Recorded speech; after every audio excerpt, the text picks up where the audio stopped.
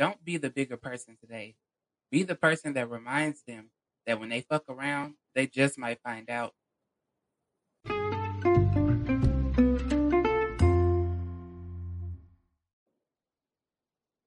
What's up, y'all? Welcome back to another episode of Dropping Gemstones. And hopefully, whenever you're listening to this podcast, it's finding you in a good mood. And I wanted to talk about something today that has been plaguing my mind for years. And I've just come to the conclusion that there are too many assholes in the world that think they can run around talking to people and doing people any sort of way without any repercussions. And what I wanted to say in regards to that is that I know that most of us out here, especially if you're listening to this podcast, you're probably a good-hearted person. You don't have bad intentions with people, but that does not stop, fucked up people from trying you and trying to cause any sort of harm to you, whether it's psychologically, physically, or emotional damage.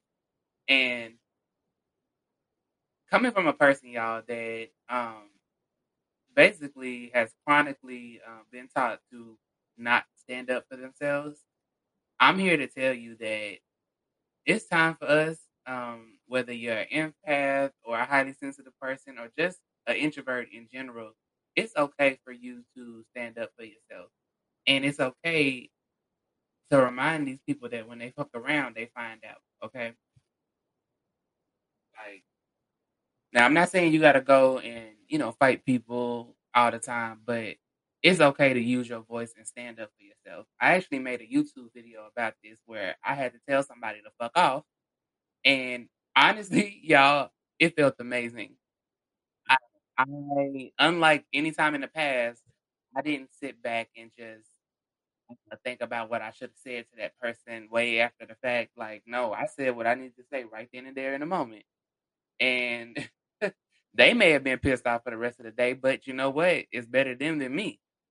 And that's just something I wanted to share because I feel like there's so many people out here that, whether we've been taught to not stand up for ourselves or not speak up, like, it's okay to do that. You know what I'm saying? And it's honestly, it's about damn time, you know. And honestly, it's up to each individual person to decide in what way they're going to do that. Um, But at the end of the day, you don't have to take someone else's abuse and someone's mistreatment. You know what I'm saying? So you have every right to if somebody talks to you crazy, you can talk to their ass crazy back and check them and put them in their place. If somebody puts their hands on you, you have every right to tag that ass. Okay? You really do. That's called self defense, boo. And that's just what it is. So I feel like,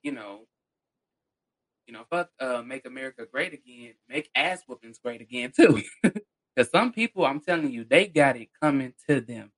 Like, and maybe I don't know if this is a side effect of the internet, people thinking they can just hide behind keyboards and, text messages or whatever. It's like that don't make you safe. That don't make you safe. And some people need to be reminded of that. That if you talk shit, you might just get hit.